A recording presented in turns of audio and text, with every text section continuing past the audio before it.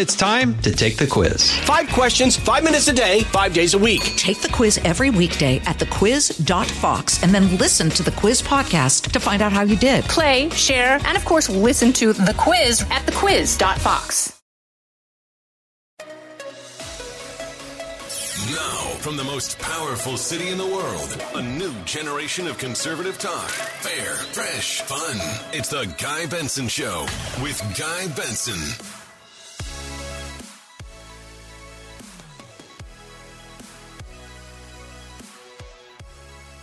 It's Monday, April 4th, 2022. This is the Guy Benson Show. I'm your host, Guy Benson. Thank you very much for tuning in each and every weekday from 3 to 6 p.m. Eastern Time. Many ways to listen live, all of which are at GuyBensonShow.com. You can also get our podcast, which is free every day, GuyBensonShow.com, or wherever you get your podcasts. Programming note, one of my capacities in media is I'm a Fox News contributor, in addition to hosting this show, and I will be on Special Report tonight on the panel with Brett Baer and company. That's in the 6 p.m. hour Eastern, Fox News Channel. Hope to see you there. Here's the lineup for today's show, and we are stacked. Lieutenant General Keith Kellogg will join us later this hour to talk about what's happening in Ukraine, the latest movement of troops with the Russians leaving and abandoning the area around Kyiv and moving to the east, which is what they indicated they were going to do. That's some of the good news here.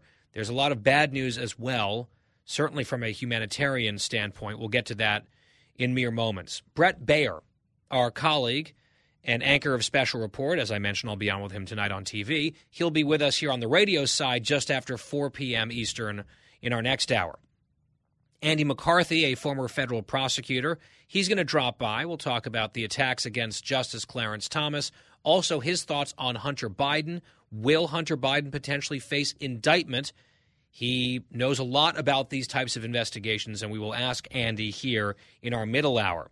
In our final hour, 5 p.m. Eastern Time, former acting Secretary of DHS Chad Wolf will join me here in studio in D.C., face-to-face, talking about the border crisis, which we know is about to get significantly worse this month and then certainly next month and beyond because of a huge policy decision Team Biden rolled out just in the last few days.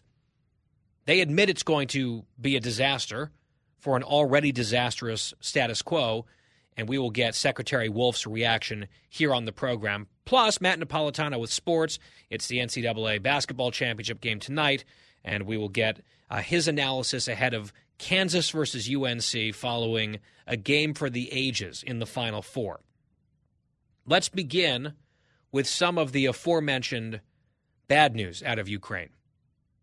And we'll get into Russia's failures, their redeployment out of the Kyiv area. That is encouraging.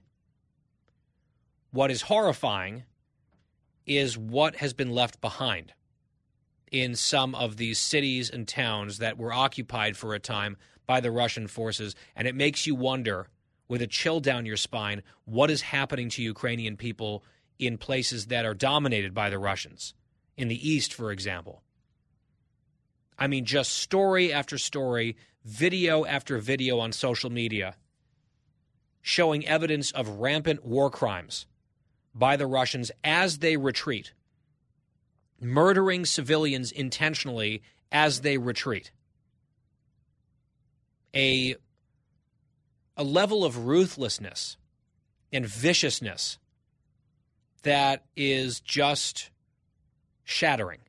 It's unimaginable to people of conscience.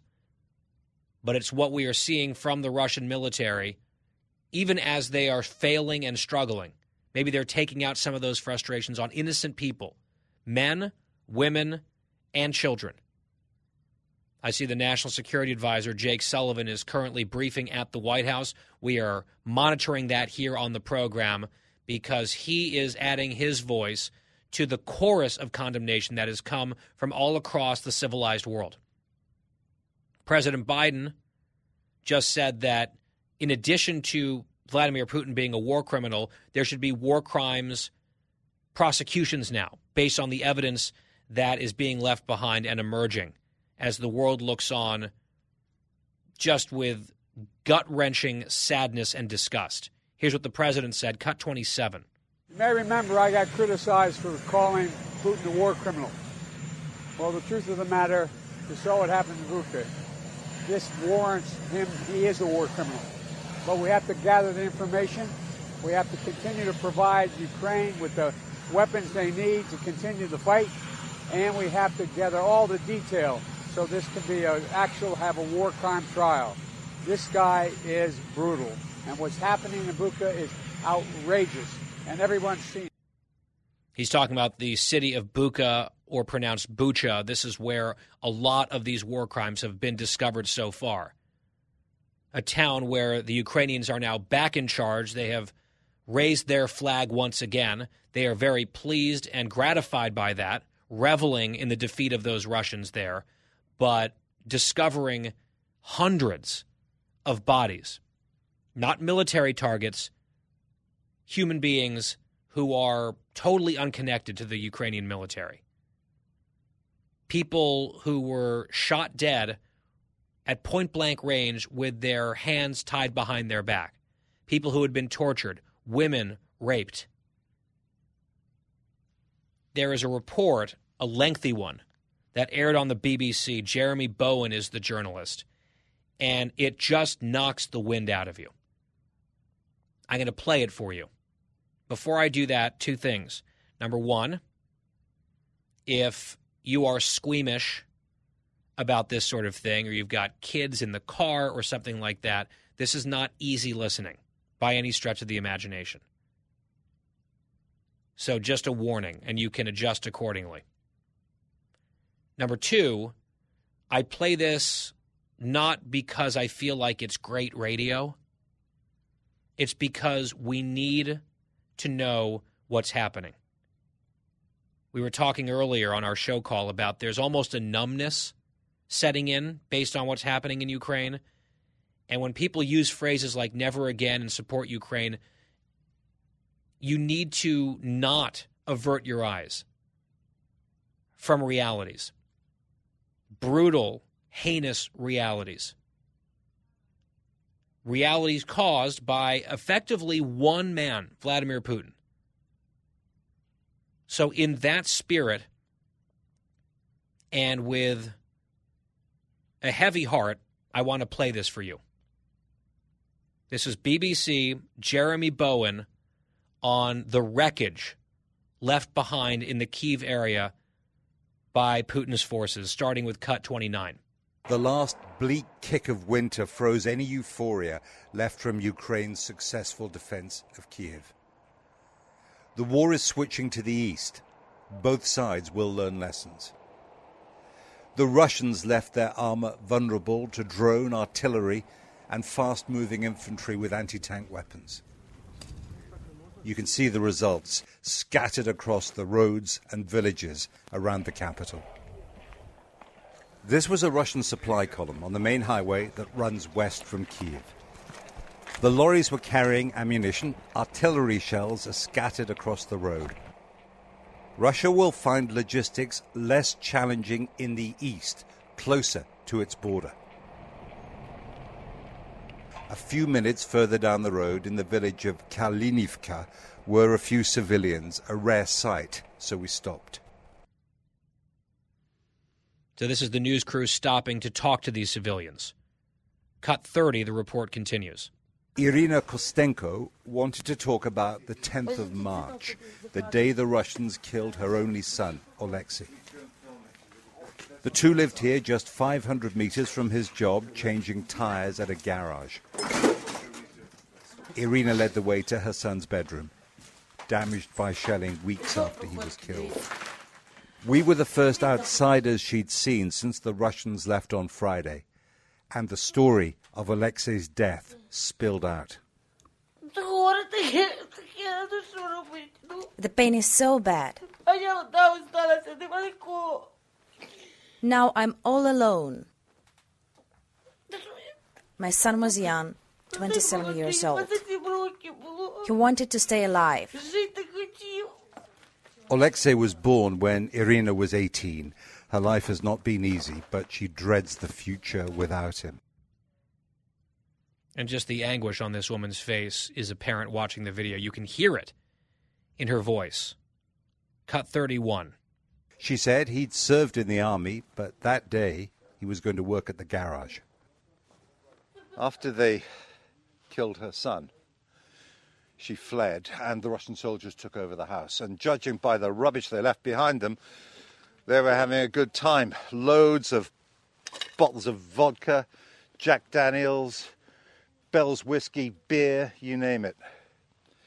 It is hard to understand human behavior like this, but what makes it really tragic is that there are so many accounts of it happening where Russian soldiers have been and are now in Ukraine.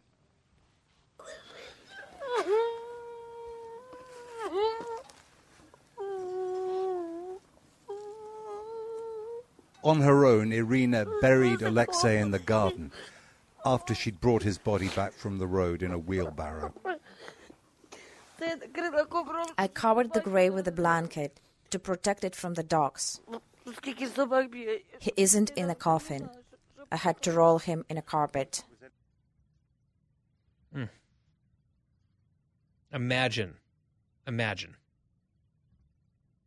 a mother having to do this.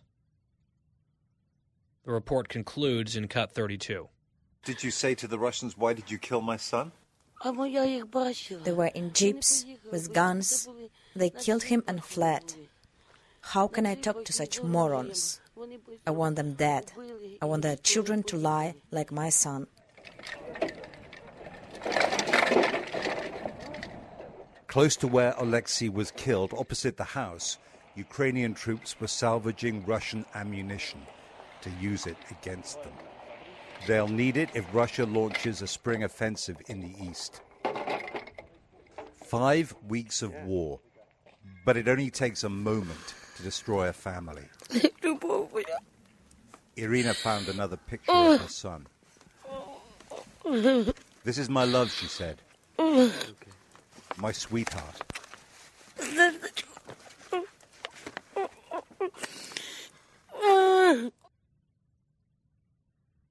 She's just crushed. And for what? The Wall Street Journal reporting that Ukraine's Prosecutor General's office said yesterday that at least 410 bodies of civilians have been removed from areas around the Kyiv region. And the deaths are being investigated. They are building a case of war crimes against the Russians. The New York Post, the headline, I'm holding it up on the camera on Fox Nation, the front page of the New York Post, "This is genocide," is the quote, quoting Vladimir Zelensky, who offered a message to Russian mothers saying, who are raising these people committing genocide? Who has raised these Russian soldiers willing to kill and rape innocent people? And the photograph features 2 dead bodies just lying in the street in like puddles. And the body in the foreground, the person's hands have been tied behind his or her back. And then they were just dispatched by the Russians. A mass grave found next to a church in Bucha. They also booby-trapped, the Russians did, some of these bodies with tripwires, grenades, and other things that would not only kill Ukrainian forces potentially, but also more civilians trying to bury their dead. From the Wall Street Journal piece, quote, "On Bucha's west side, a man waved down Ukrainian troops in a minivan who followed him to a metal garage that was burned and smoldering. Inside, among piles of ash, lay half of a woman's body, her torso carbonized. On a rise past a grassy basketball court, a row of bodies was visible in a hole in the ground through a slit of concrete. 8 or 9 torsos wrapped in plastic, faces newly lifeless, yet to gray in decay. A man looking on said he and others had found a woman dead behind a bullet-riddled apartment door. And I mentioned this just a moment ago. Down the road from City Hall, behind St. Andrew's Church, A hole held a pile of bodies, thrown any which way. From the dirt tossed upon them appeared an elbow, a knee, the sole of a running shoe. Lord have mercy. Don't look away. This is happening. It's why we talk a lot about this war on this show as it continues, and why I take the editorial line on this war that I have. This comes pretty close to good versus evil, black and white, in my view. And in the view of most Americans, the vast majority of us, and most people throughout the West. We've got to take a break. We might dip into this White House press briefing when we come back. There's also an update out of the United Nations, useless as that body is. We'll get to some of that later on, plus Lieutenant General Keith Kellogg this hour. Just getting started, a very somber start to a new week. On The Guy Benson Show, we will be right back. The Guy Benson Show. More next. The Fox News Rundown, a contrast of perspectives you won't hear anywhere else. Your daily dose of news twice a day, featuring insight from top newsmakers, reporters, and Fox News contributors. Listen and subscribe now by going to foxnewspodcasts.com.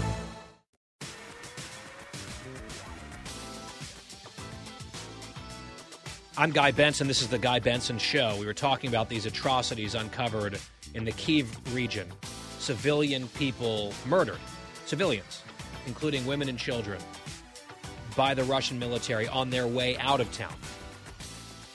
And what the Russians have claimed, they've denied it, of course. They're saying they didn't do any of this. The Ukrainians did it and then posed all of these bodies for propaganda purposes to attack the Russians, which, of course, is a lie. There are many eyewitness accounts talking about what the Russians did. And now this story breaking from the New York Times, literally in the last few minutes since we came on the air here today, the Times did an in-depth analysis of satellite imagery of this town in particular, Bucha. And it clearly refutes what the Russians are claiming. The bodies were not placed there after the Russians were out of that city. The bodies were left there by the Russians in that city. Another disgusting lie by the Kremlin to gaslight the world, no one believes it, to try to disclaim responsibility from the war crimes being committed by their troops against civilians. And luckily there's evidence proving that they're lying. They and their apologists. Who knows how these people even live with themselves? Fox News alert.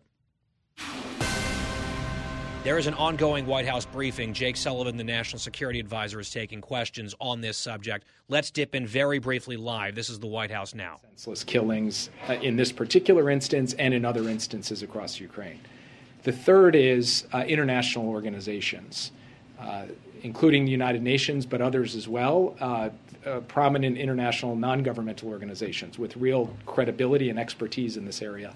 And then the fourth is all of you, because part of building this case is relying upon the global independent media who has images, interviews, documentation. And when you he's put talking all about of those war crimes here. Together, and he's talking about the role of the press, which is timely given what the New York Times just published. The U.S. saying this was planned, these atrocities, by the Russians. Out of the gates and ready to go. Hey, it's Hutton Withrow. Hot Mike is here on the Outkick Network. We've got your afternoon covered with the latest sports discussion, and it's available wherever you find your audio. Daily analysis and news. He is hot. I am Mike. Actually, my name is Chad. His name is Jonathan, but you get the picture. We're going to bring it every single day. Whatever you want to call us, we'll respond to. We just want you to respond to what we're dishing out every day. And while you're here, we hope you subscribe to the podcast, like, subscribe, and share. You're listening to a new generation of talk. Guy Benson. GuyBensonShow.com, our website here at the program. Podcast, free every day. The whole program, no charge to you, on demand. GuyBensonShow.com. We, of course, encourage listening live, 3 to 6 p.m. Eastern Time every weekday. Joining us now is Lieutenant General Keith Kellogg, retired, a Fox News contributor and former National Security Advisor to Vice President Pence. and his book is War by Other Means. General, good to have you back here. Thanks for joining us. Guy, thanks for having me. Good to be on today. Well, we've seen these maps on our TV screens and on our social media feeds of Ukraine, and it does look like in Kyiv and the surrounding area, a lot of those Russian forces have withdrawn.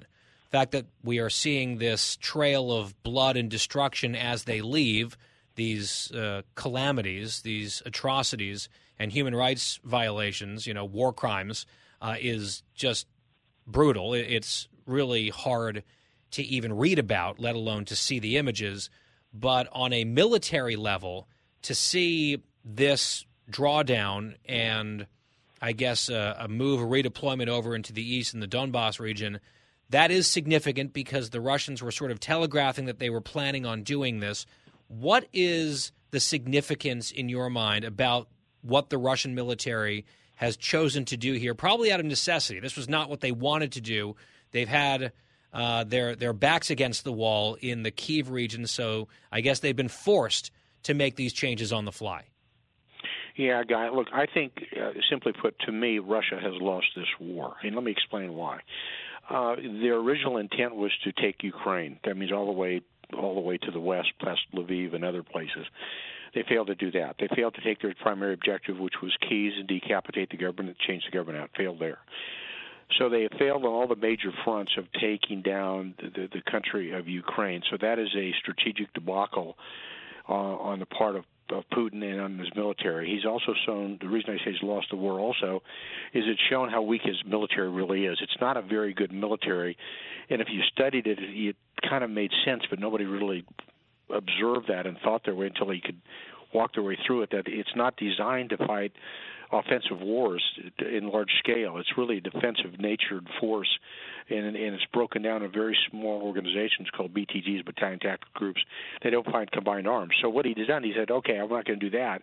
I'm going to now, he meaning Putin's going to focus on the eastern part of the country and try to solidify that land bridge all the way down to Crimea, and hopefully not all the way over to Odessa, but he might try to get there as well. So he's kind of going, well, I'm going now to not plan A didn't work, plan B didn't work, now we're in plan C, and he cannot consider that at any other level except a failure of what he intended to do, which subjugate Ukraine, because he didn't take the government out, didn't capture the capital, didn't take the entire country all the way to the west as well. So to me, that's a strategic failure. My concern is that what you see right now is going to be he's going to win the peace.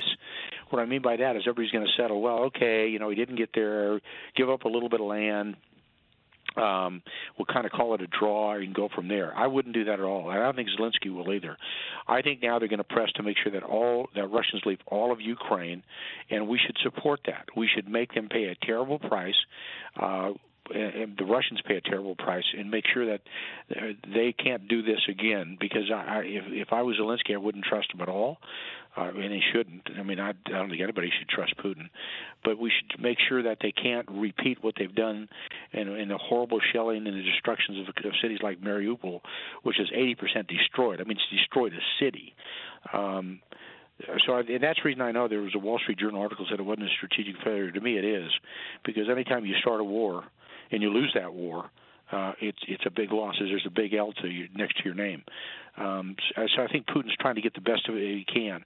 Look, the other thing is, people need to understand when he invaded, he used his best units. He put the best units he had on the ground in trying to take Ukraine, and some of them were just destroyed, like the 76th Airborne Division, their 76th Air Assault Division, which is an airborne unit, was basically destroyed when it tried to go after Kyiv.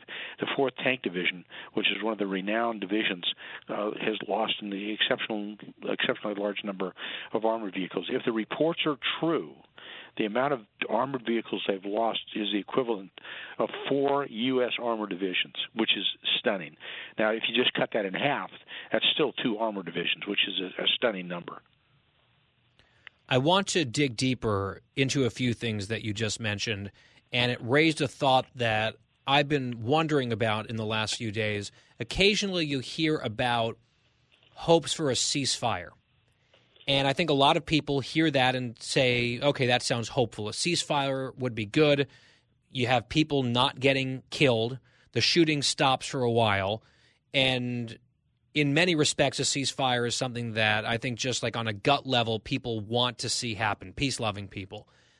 The other side of it, though, is should the Ukrainians, if they have the upper hand at the moment and the Russians are back on their heels and moving on to Plan C, as you called it, battered and bruised and killing civilians on their way out of town, would a ceasefire actually maybe help the Russians to lick their wounds and regroup and, catch a breather and then start again a little bit more refreshed? I mean, you want to see the shooting stop, but if there's a ceasefire that actually somehow helps the Russians tactically, is it really net a good thing? I just wonder what you think the Ukrainians ought to be doing if they're presented with a temporary ceasefire or maybe even a longer-term peace offer from the Russians. What is worth considering and what should be rejected? Yeah, what I would say is go back into your history books and look at the 1956 Hungarian Revolution, when in Budapest, where they were winning the fight, the revolutionaries were winning the fight, and they went for a ceasefire, and the end of that was the Russians captured Imre Nagy, the leader, then what we call a prime minister, and came back in force and destroyed forces within Budapest because they went for a ceasefire and they lost. I don't trust the Russians on a ceasefire. I wouldn't give them a chance to lick their wounds. I think Putin is not a guy that's going to roll over quite well. I think they need to keep the pressure on until Putin makes the decision that he signs some type of ceasefire agreement. Here's my concern, Guy, though. I can't find the interlocutor who's going to be allowed to do that and work to do that. There's nobody out there. I mean, you're not looking at Bennett of Israel or you're not looking at Erdogan of Turkey. My thought all along was get somebody like President Niinistö of Finland, who knows Putin, his country went through the same thing in 39-40 in the Russo-Finnish War, and that somebody's out there who's actually has a non-aligned country. Bring somebody like him in to try to bring some type of resolution to this, because right now, most wars stop because of some type of peace discussions. Well, the United States won't do it, and neither will NATO, and neither will the UN. And the reason why the U.S. won't do it is because Putin cannot stand Biden, and Biden obviously doesn't like Putin. Let me just tell you what I think would have happened under Trump if something like this happened. He would have done the same thing he tried to do with the Taliban. He said to us at the time in the Situation Room, people nearly fell out of their chairs. We said, let's bring the Taliban back to Camp David. And people said, whoa. And I said, no, he's got a point. I said, this is what Jimmy Carter did with Anwar Sadat of Egypt and Menachem Begin of Israel when he brought them back to Camp David. 12 days of negotiations came out with the Camp David Accords. If you're going to do something, have somebody serious to be able to do that. Well, we don't have that interlocutor. We're not going to do it. I don't know who else is going to do it, but we're going to have to find somebody to do it. And until that time occurs, you're still going to have warfare going on, and it may be a lower level, but it's going to be some brutal fighting still on the eastern part of Ukraine. So I wouldn't give it, I'll close the circle. I wouldn't trust, Vladimir Putin as far as he can throw the Empire State Building, which ain't real far. On the point of a longer-term peace agreement, given the backdrop now of not just the invasion and the brutality and the shelling of cities and, the whole list goes on, but now bona fide war crimes against civilians, including women and children. Doesn't that make it harder for Zelensky to agree to any sort of plan, any sort of resolution that allows Russia to keep any of the territory that they've taken? Because I think in my mind, to get this war over with, Putin, I agree with you, basically has lost already. But let's say just to save some face, you give him, the Donbass region, maybe a few other little areas and say, we've won. We're still, an independent, sovereign country. We're going to have security agreements with Western allies, even though we're not going to join NATO. And Russia will have, territorial control over this little area that they sort of, in some ways, effectively already did. That might seem on paper like perhaps a reasonable way to end this thing, but given what the Russians are doing to Ukrainian civilians, I wonder if the appetite of Ukrainians will allow for any significant concessions to Moscow, including, and for the reason that if you're giving Russia kind of official control over parts of Ukraine, because they already stole Crimea in 2014, are you consigning the Ukrainians in that territory to unknown horrors, which we're getting, just a little bitter taste of in the outskirts of Kyiv right now. It feels to me like even if Zelensky tried to rally the country around a peace deal that offered major territorial concessions or even modest concessions to the Russians, I just don't know if that's something that the people of Ukraine are going to be able to tolerate, given what's happened in their country. Yeah, Guy, I think you're spot on. Everything you said is absolutely correct. I don't see how he can go there. It's now become almost impossible for him to do it with what we have seen that is coming out in the media. I just don't think he can go there, and I think you're absolutely right. And it's unfortunate, but when you look what Bucha, which is that's the suburb you see in the videos come out of. That's just to the northwest of Kyiv, where you see the civilians lying in the streets. Those civilians, there's other civilians shot with their hands tied behind them with zip ties. You're absolutely correct. I don't know how they're going to do it. That's the reason why I said earlier, the only way you're going to be able to get out of this is have a really good interlocutor that can bring the sides together, and I don't see one. That used to be the role of the United States. It is not there, and there's other ones out there that it may try. Macron, God bless his soul, he's got elections he needs to worry about, but I don't think he can pull it off. I don't think Erdogan of Turkey can pull it off, or Bennett of Israel. So I think you're going to see fighting continue, and this is something that's not going to end tomorrow, a week from Tuesday. And my concern is you always have branches and sequels of a military operation, and this thing can go bad in a hurry if something really stupid happens. And so this thing is still fraught with danger. I think your analysis is correct. I don't think Zelensky can go there in the near term, and I don't think Putin wants to go there either. Last question, General. There are reports that the U.S. and NATO will be supplying Ukraine with new Soviet-era tanks. So not exactly new tanks, but new to the Ukrainians. How can that be helpful to the Ukrainian forces as this war really shifts to the eastern part of their country? And not to be flippant or political about this, but just a few days ago or weeks ago, the White House was saying, we can't facilitate the provision of fighter jets to the Ukrainians because that's an offensive weapon. But tanks are exclusively defensive? I don't really understand the distinction here. No, they do have a forward gear in tanks, so right. It is an offensive weapon. Look, the thing they need is things that Biden did not want to give them. They do need those jets. That increases the Air Force by 1/3. They do need the air defense systems to protect Lviv and other cities to the west, and those are the simple S-300 systems that Bulgaria has, Slovakia has, and Greece has that we need to backfill. The tanks are nice, but they don't really need them. They have proven, the Ukrainians, have proven that they can defeat the tank formations of the Russians because of the Javelin. So give them the stuff they need, and we're not giving them the stuff they really need. Air defense, missile defense, the aircraft that they need out there, and then everything else we've been supporting in the small arms and the Javelins and things like that. But tanks are nice. They look pretty, but, man, they don't need them right now. They need the other stuff. Lieutenant General Keith Kellogg on the Guy Benson Show. Thank you very much for your time, as always. Thanks, Guy. Thanks for having me. I want to get a quick Fox News alert in here. As we saw the briefing at the White House moments ago, we took some of that live with Jake Sullivan, the National Security Advisor. Now John Kirby at the Pentagon is briefing as we speak. Let's listen. This is the first briefing since President Biden doubled down on the war criminal moniker, which I think is correct, called for war crimes trials against the Russians, and this evidence spilling out of those crimes in Kyiv and the surrounding area. Here's John Kirby at the Pentagon right now. Virginia-class attack submarine USS John Warner will all participate. And then finally, while we're talking about naval issues, on Friday, the DoD did release its annual Freedom of Navigation report for fiscal year 2021. I'll let you go and look at the report. I won't give you the whole details, but it reports our comprehensive global freedom of navigation program that seeks to challenge excessive maritime claims in order to preserve the rights, freedoms, and uses of the sea and airspace guaranteed to all nations under international law.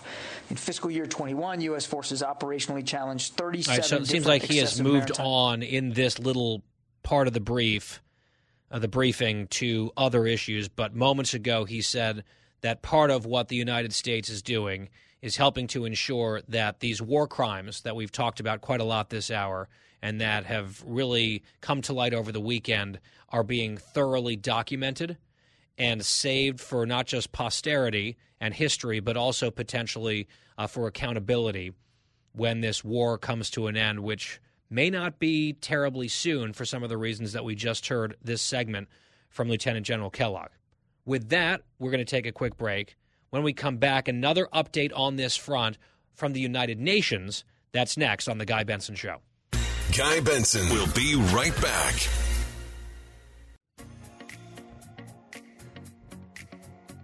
Back on The Guy Benson Show, our colleague Jennifer Griffin now asking questions at that Pentagon briefing that we dipped into. We will continue to monitor that. We've also seen, finally, from the Biden administration, a call to have Russia ejected from the UN Human Rights Council. Yes, Russia is a sitting active member of the Human Rights Council at the United Nations. And I actually brought this up in a monologue a few weeks ago on this show, weeks ago. And I pointed out the General Assembly can give them the boot, can throw them off of that commission by a 2/3 vote. And it took until now for Team Biden to actually even make that request. Looks like it'd be an uphill battle because there are a lot of authoritarian countries in the United Nations who are very hesitant to hold any of their fellow autocrats to account, even through relatively gentle, empty gestures like this. So I wouldn't hold your breath, but at least there should be a vote. Of course, Russia should not be on the Human Rights Council. What a joke. But here's the bigger problem. Let's say somehow they go through the process and they do manage to cobble together a 2/3 vote in the General Assembly at the UN, and Russia is gone from the Human Rights Council. They're still on the big one, the Security Council, where they wield a veto power over anything that has teeth. That's an ongoing reality at the United Nations. And the other ongoing reality would be you would still have like Cuba and Venezuela and Libya and China and others on that human rights body. China, which is actively engaged in a genocide, according to the U.S. government and many Western allies. China is on the Human Rights Council at the United Nations. And no one's seriously talking about throwing them off, even though that seems like textbook 101 reason to go. The Human Rights Council at the UN is irreparably broken. It is a sick farce. Trump was right to take us out of it, not to dignify it or give it any sort of legitimacy. And the United States should get back out of that body because it cannot be helped. Another hour coming up. Live from the most powerful city in the world, unconventional talk from a fresh, unconventional conservative. Guy Benson Show.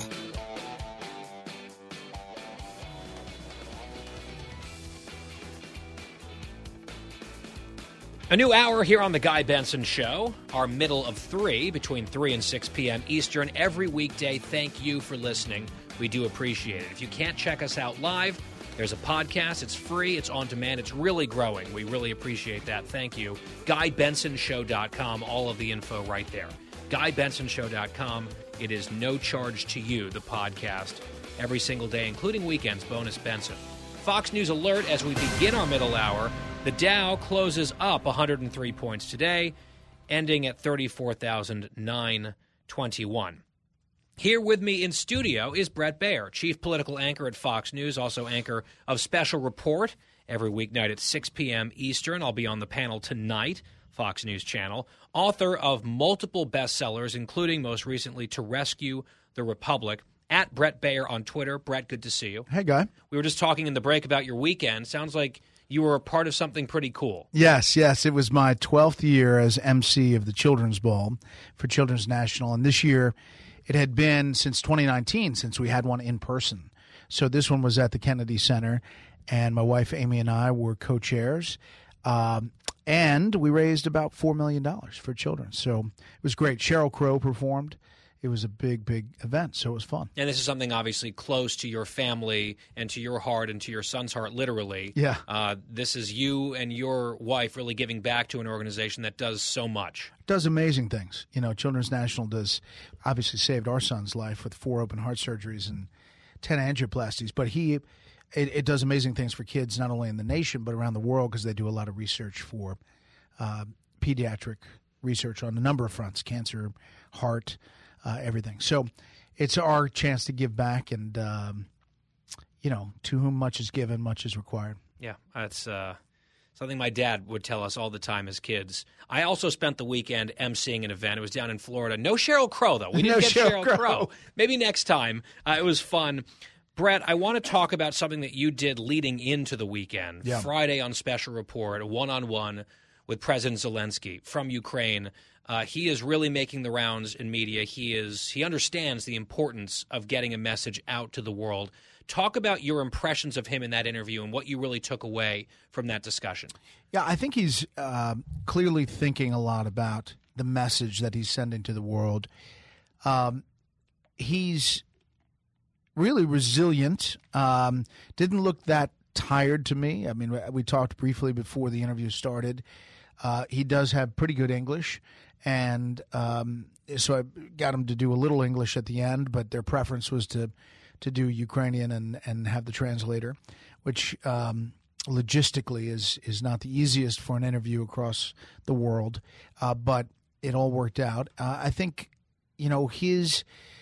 the overall takeaway I had was that, thankful, grateful for the support from the U.S., but also, it's taking a long time to get the heavy weapons that they say they need, and understanding what the president says about not going into World War III and not having U.S. soldiers being a part of the fighting. I think there is still this want and need for something else because they feel like they're on the cusp of a victory, in his words. And clearly you are seeing Russian forces leave areas around Kyiv and refocus on the south and east. And, in some of those places, Ukrainians are having success in counteroffensives. We were just talking in the last hour to Lieutenant General Keith Kellogg, one of our colleagues here now, and he says, in his view, from his perspective, the Russians have already lost this war. And he explained what he meant by that. But he was under no illusions that things are over and that there won't be maybe a lot of brutal fighting still to come. But he said in terms of geopolitical strategy and in terms even just militarily, what the Russians set out to do, they have failed at and they won't be able to achieve. I thought that was interesting. There's also this horrible series of revelations coming out of the surrounding area of the capital city of Kyiv, evidence of war crimes, civilians murdered, tied behind their back and shot in the head, women raped. I mean, it's just awful. We spent most of our first hour on it. Not a cheery way to start the show or the week, but it's also real. Right. And I wonder, in your mind, is there a chance that this is yet another galvanizing event that could be something of a game changer in terms of souring the international mood even further against the Russians, who seem to be just signaling, we don't care, we're going to be as ruthless as possible? Could this, in a horrible way, almost help the Ukrainians by getting more assistance sent their direction and more opprobrium and other consequences directed at the Kremlin in Moscow? Yes, I think that's 100% happening. There's word, we don't know for sure, but Bulgaria is getting a new deal with the U.S. about F-16s. That is what they wanted before giving their own MiG-29s to Ukraine. Do we know that that's happening? It seems like it's in the works. So I think you're going to have more and more countries doing more and more things in the wake of these atrocities. The more that's on TV, and the more that Russia denies it, it's sort of like Baghdad Bob from Iraq. The tanks are not coming, the Americans won't be here, and then they're rolling behind the guy talking. I think that it's, you look for your own eyes. One of the things the Ukrainians are most concerned about is that the world will get tired of their story, that the chapter will turn, and that the West will move on. And that's a fair fear. Fair fear. We operate in chapters here, and we turn the page a lot.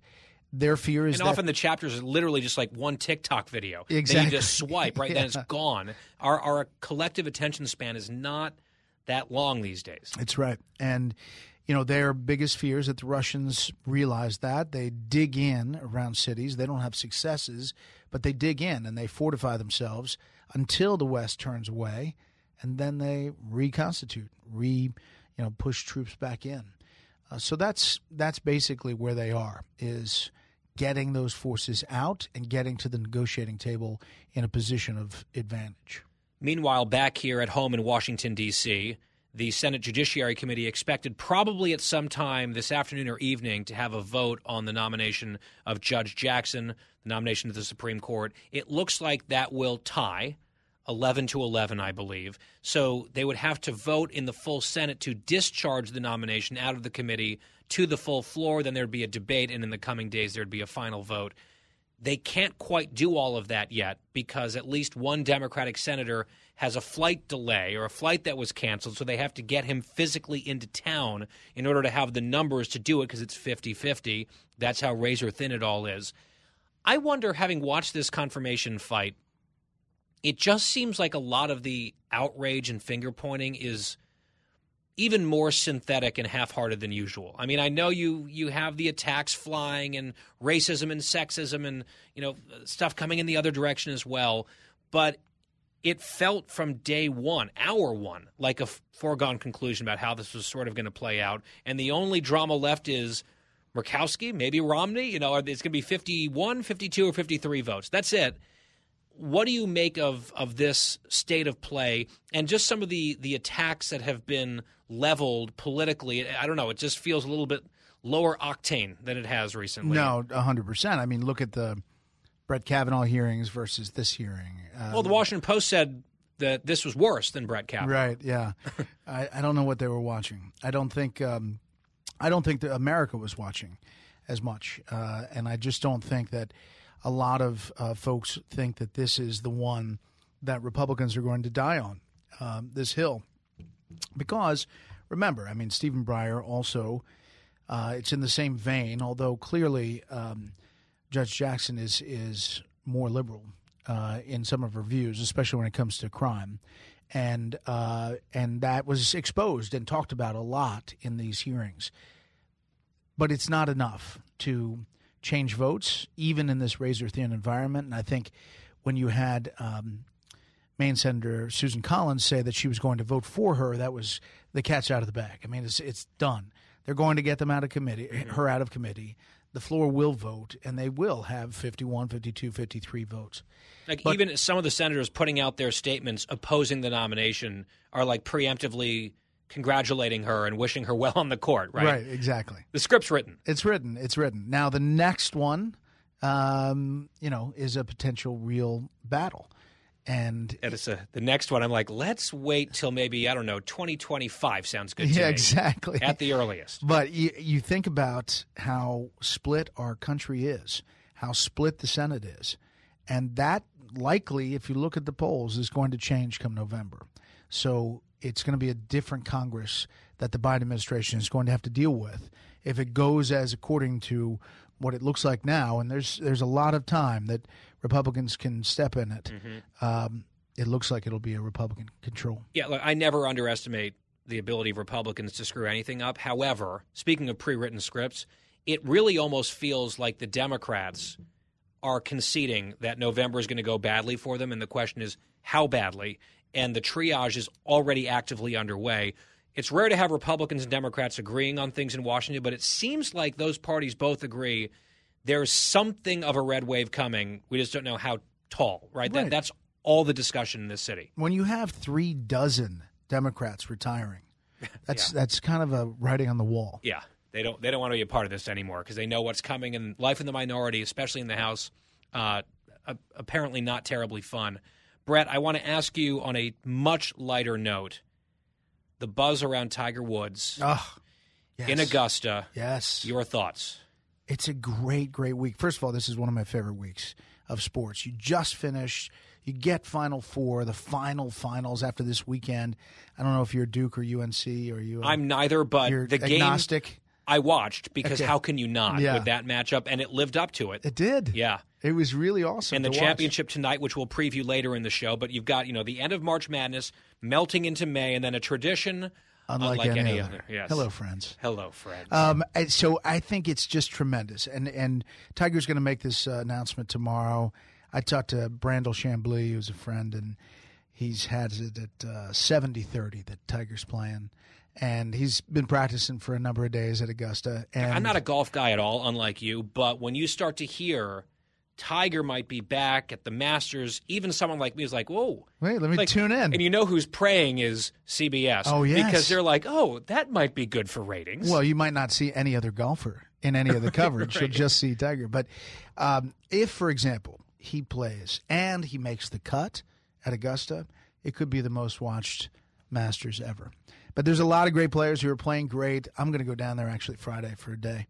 A buddy of mine invited me down. So that's nice. Yeah, it's really That's a good. bucket list thing, I think, for a lot It's of people awesome. just to see It's it. tremendous. I mean, I recommend if you can go down to the practice round even just to walk the grounds.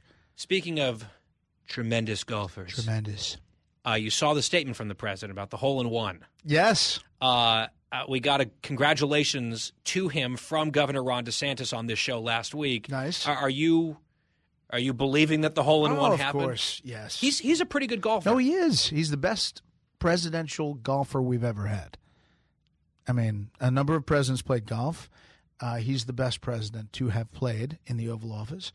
And, 100%. And the other people, who endorsed the hole-in-one, they stood there. So I'm 100% behind that. But it's fun to see a statement come out from a former president about the hole-in-one. Yes, and he was very reluctant to confirm, right? He's like, I don't Kinda like like humble people. I don't like to brag, but let me do it at length. Tonight on Special Report, you've got a fantastic panel, I have to say. Yes. Aside from the panel with all the analysis on the back end, what do we have on tap on Well, all of this Fox News stuff Channel? about the war, you spent your first section of the show about Bucha and the war criminal statement by President Biden. We've got Britt Hume on the latest on the Hunter Biden investigation, how much that's picking up in the mainstream media, and where that investigation is going on Capitol Hill, which is actually moving places and has new stuff that's starting to come out. And we will have Andy McCarthy here on that subject later this hour, as a matter of fact. Brett Baer, anchor of Special Report. We'll see you at 6 o'clock, Fox News Channel tonight. All right, Guy. Thanks, Brett. We'll be right back. It's the Guy Benson Show. Stay with us. Fresh conservative talk. Guy Benson Show.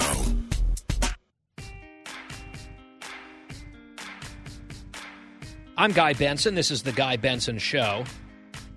Brett Baer mentioned it in our last segment there that the Hunter Biden saga continues with some new developments, and we'll be talking about it on the panel this evening on Special Report. We will also be getting to that subject matter with Andy McCarthy coming up in the next segment. Before we do that, though, just to whet your appetite a little bit, Bill Maher, on his HBO show on Friday night, he waded into the Hunter Biden stuff and the new report from the Washington Post that we really delved into a little bit last week, and how the media's suddenly like, oh gosh, maybe this is a real story after all.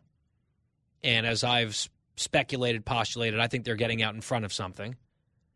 Could there be an indictment of someone, maybe even Hunter Biden, forthcoming? We don't know. But the media has decided that they need to cover the story after all, and it's not a giant lie invented by Trump. It's not Russian disinformation in a planted fake laptop. It's real. And Bill Maher, who is a liberal, but who has been annoying a lot of liberals recently, I think he just saw this for what it is. He was actually a part of it himself, poo-pooing it, downplaying it, mocking it back then. Now at least he's coming around to admitting what really happened here. Cut 25. As a ne'er-do-well, I'm sorry, Hunter Biden, but you are. And, you made a living being a ne'er-do-well who was taking money just because you were the vice president's son and you had influence. He got, I think, $8 million from Chinese energy companies to sit on the board and consult. Yeah, that was his passion in life. Energy exploration. Hooker exploration was his passion. Okay, so the New York Post got a hold of what was in the computer, and, because the New York Post is a Republican paper, and The New York Times and the Washington Post are the Democrat paper. That's where we are again, kind of. And he goes on in cut 26. The Republican paper, Twitter wouldn't cancel their account. Can't even report on this story. And now 2 years later, the New York Times and the Washington Post have come around to say, okay, there was something there. Now, what I said at the beginning, how it came to them through Rudy Giuliani and Steve Bannon. So, yes, of course, when Rudy Giuliani says, I've got some evidence, you take that with a giant thing of salt. But not 2 years. It didn't take 2 years. It looks like the left-wing media just buried the story because it wasn't part of their narrative, and that's why people don't trust the media. It looks like the left-wing media just buried this story because it wasn't part of their narrative, and that's why people don't trust the media. That's inarguably correct. I think it understates the degree of the problem and the significance of that corruption, but he is right about that point. And that's a man of the left admitting it. The White House Chief of Staff, Ron Klain, says, no problem here. President's confident. Plus, this has nothing to do with the president at all. This was cut 16 yesterday. The president is confident that his family did the right thing. But again, I want to just be really clear. These are actions by Hunter and his brother. They're private matters. They don't involve the president. And they certainly are something that no one at the White House is involved in. Well, the president might have involvement. And so they're not exactly private matters. That's the point. And we will explore that point a bit further up next with Andy McCarthy, former federal prosecutor. He will join us on this and a few other topics if we have time. It is The Guy Benson Show. Don't go anywhere. That interview's next.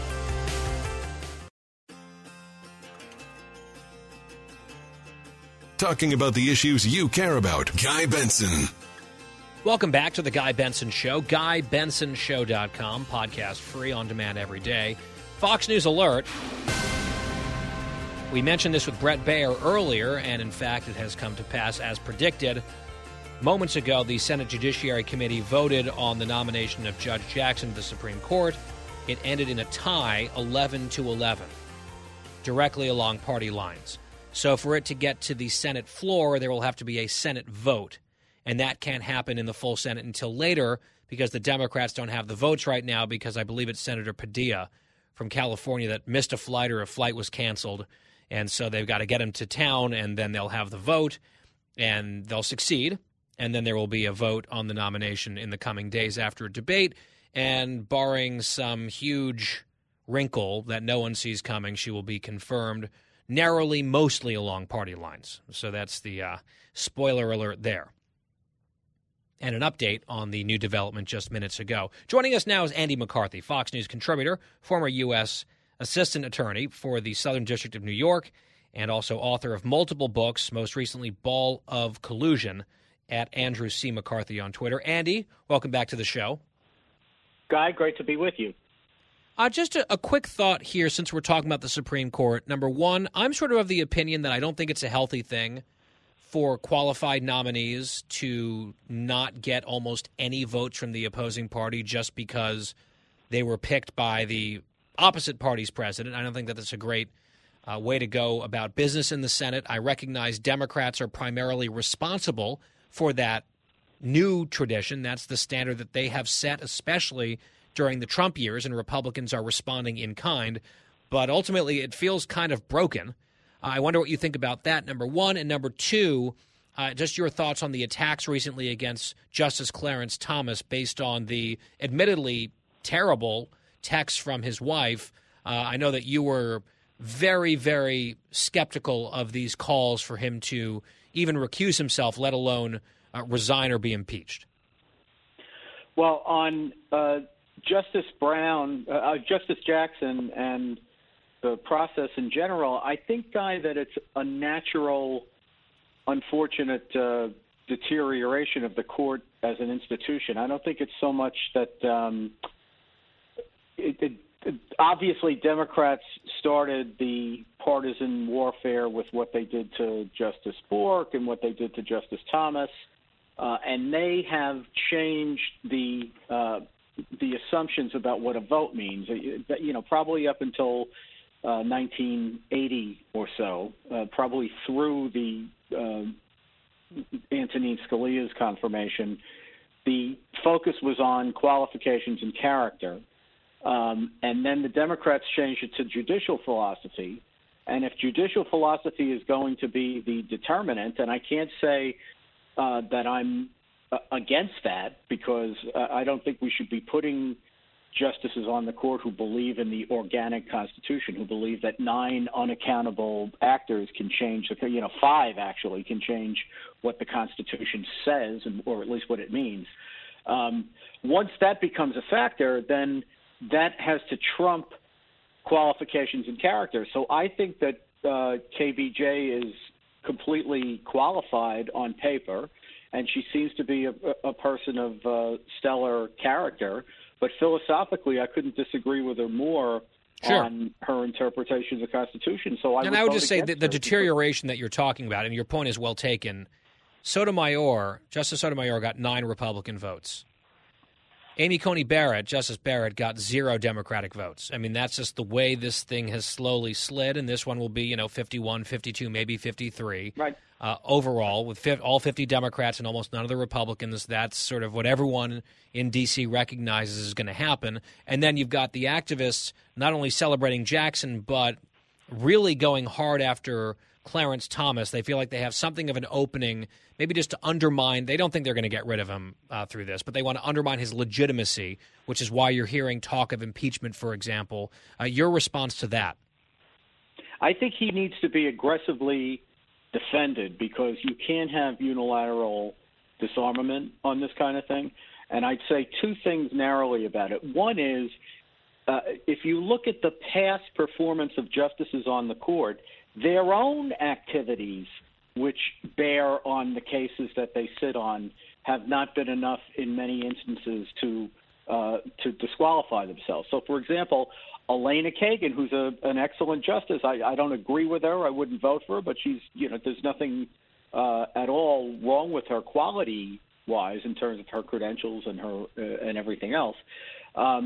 She helped the Obama administration formulate policy and a strategy to defend Obamacare, and then sat on the case.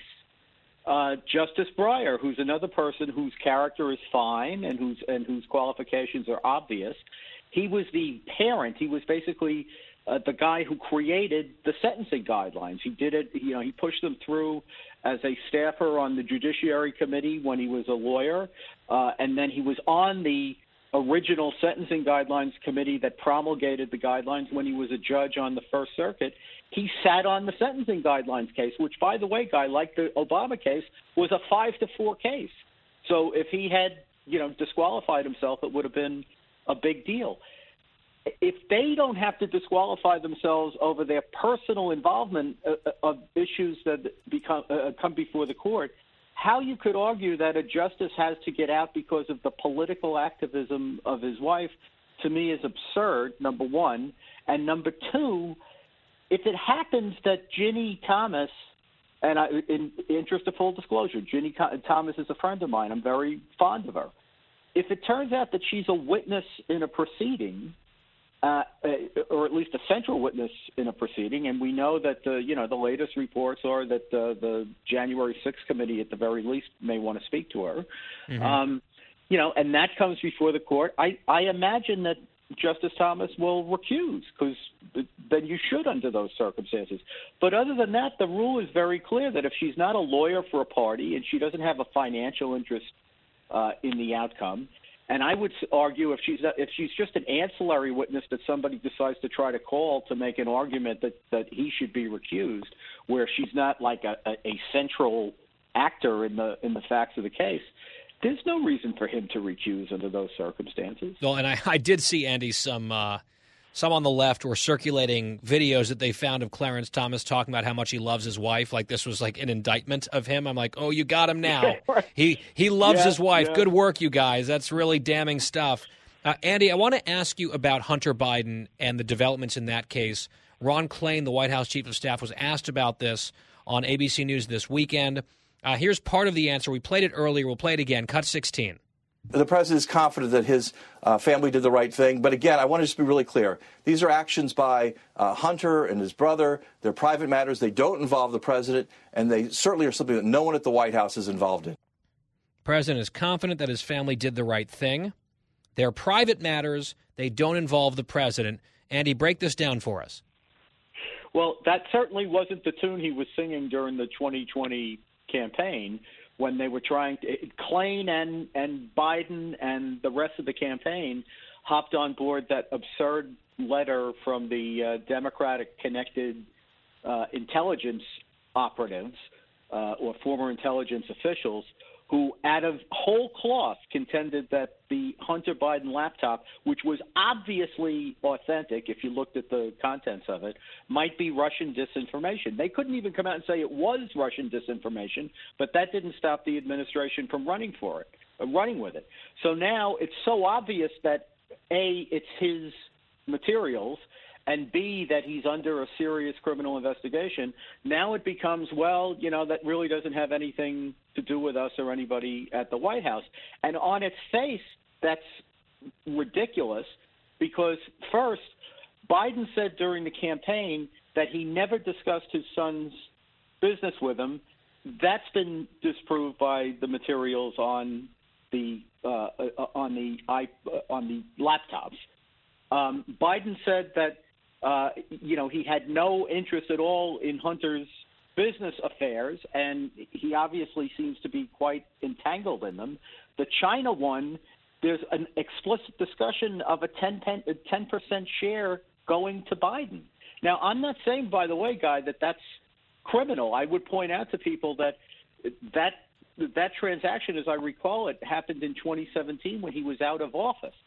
So, well, except just to say, it becomes a problem because we don't know whether it was proper or improper. Right. It disproves what the president said as a candidate and as president, that he never had any of these conversations. He wasn't involved in any of it whatsoever. That does not seem to be true. And you have the White House chief of staff saying, oh, these are private matters that don't involve the president. At the very least, we don't know that to be true. And there's a strong indication that that is also not true, as a matter of fact. Yeah, I think the stronger indication is that it is not true, number one. And number two, I think, it's sleazy whether it's illegal or not. So obviously the reason they want to distance him from the fact that his son was monetizing his political influence, and he had to have known about it because if he's the guy he purports to be, which is this, sophisticated, smooth operator, yet he didn't by connecting people, conversations with his dad, right, who was the former vice president, now the president. 20 seconds, Andy. Is there a chance Hunter Biden gets indicted here? I think it's a strong chance, but I'm not sure, Guy, it'll be anything more than a tax case because the Foreign Agent Registration Act is a tough case, and the money laundering, depends on the underlying money being criminal, which hasn't been proved. Okay. We will be watching that closely, but a strong chance some sort of indictment could come down, according to Andy McCarthy, our guest on The Guy Benson Show. Andy, always enjoy it. Thank you. Thank you, Guy. We'll be right back.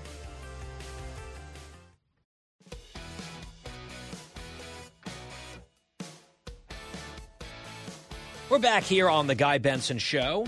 Thank you very much for listening every day, 3 to 6 p.m. Eastern Time. GuyBensonShow.com for the free podcast. It's time, once again, for Woke Tales. Woke Tales, woo! So this stems from a very gross series of tweets by someone called Jonathan Perkins. And there was a whole category of these tweets in recent days when Supreme Court Justice Clarence Thomas was in the hospital, then under fire because of what his wife had been texting on and around January 6th, though he was facing a fresh round of vitriol and hatred from the left. And that hatred manifested itself in the Twitter feed of this guy, Perkins, who said that Clarence Thomas, quote, can choke as far as he's concerned. And there was a lot of people just wishing death on the justice, which is, of course, very classy. And these are the types of people who truly believe that they're the good ones in society. We're all terrible, and they are on the side of light and righteousness. And if that means wishing death upon someone, well, it's for a good cause. It's amazing the gymnastics that people go through mentally to justify behaving awfully. And Clarence Thomas really brings out the worst in some folks. So who is Jonathan Perkins? Why do we care at all? He is the director, get ready for this, of race and equity at UCLA. So he's a woke enforcer at a state-sponsored, taxpayer-funded, major, prominent university. He's their woke guy, the director of race and equity at UCLA, saying that as far as he cares, Clarence Thomas, quote, can choke. So I'm bringing that up only because this guy also has a history that is interesting. As a law student, more than a decade ago, he claimed that he was the target of police misconduct and brutality, and he went public with those allegations and ultimately admitted that they were lies. Back in 2011, after an investigation into his allegations, Perkins, quote, acknowledged that his story had been a fabrication. I wrote the article, he said, to bring attention to the topic of police misconduct. The events in the article did not occur. His alma mater's honor committee charged Perkins with lying, which could have gotten him kicked out of law school, but they ultimately decided to acquit him and sort of sweep it under the rug and move on.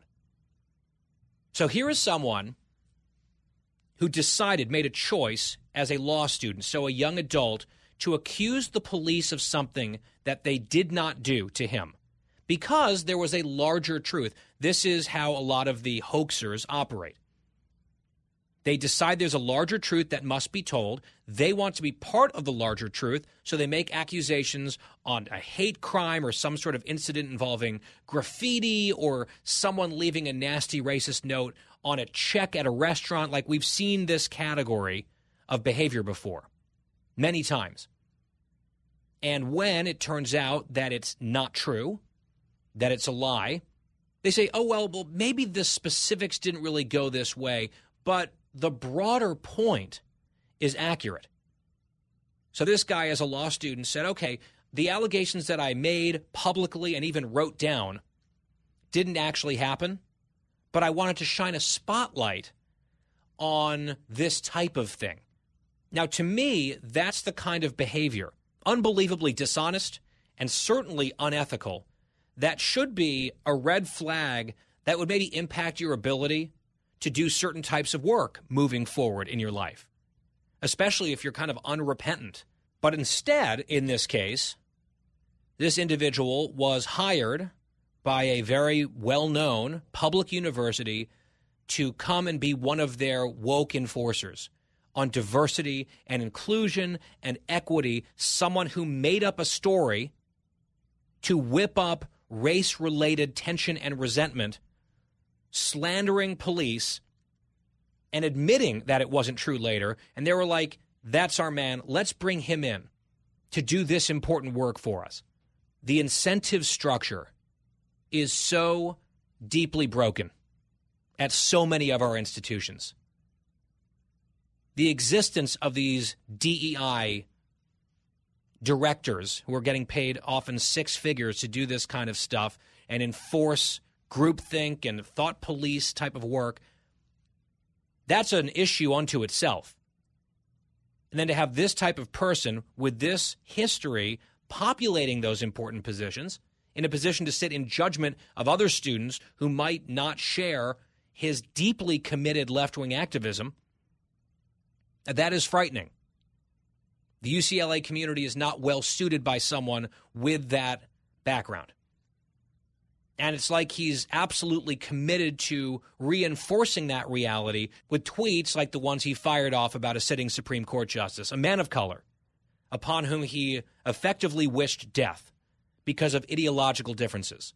That is the person UCLA has put in this position. And not by accident.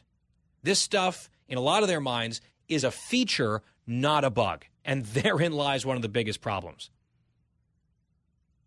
Such is the warped mentality and the upside-down incentives of woke culture. And that's Woke Tales. Woke Tales. Woo!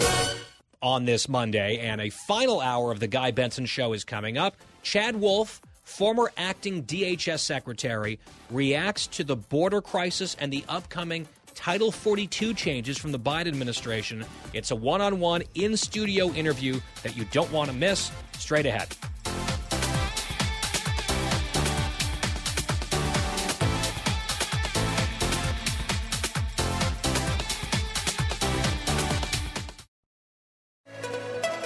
It's 5 o'clock in the most powerful city in the world, Washington, D.C. It's time for the Guy Benson Show Happy Hour, sponsored by the Finnish Long Drink. Finland's most popular alcoholic beverage has come to America. Visit thelongdrink.com. And now, here's your host, Guy Benson.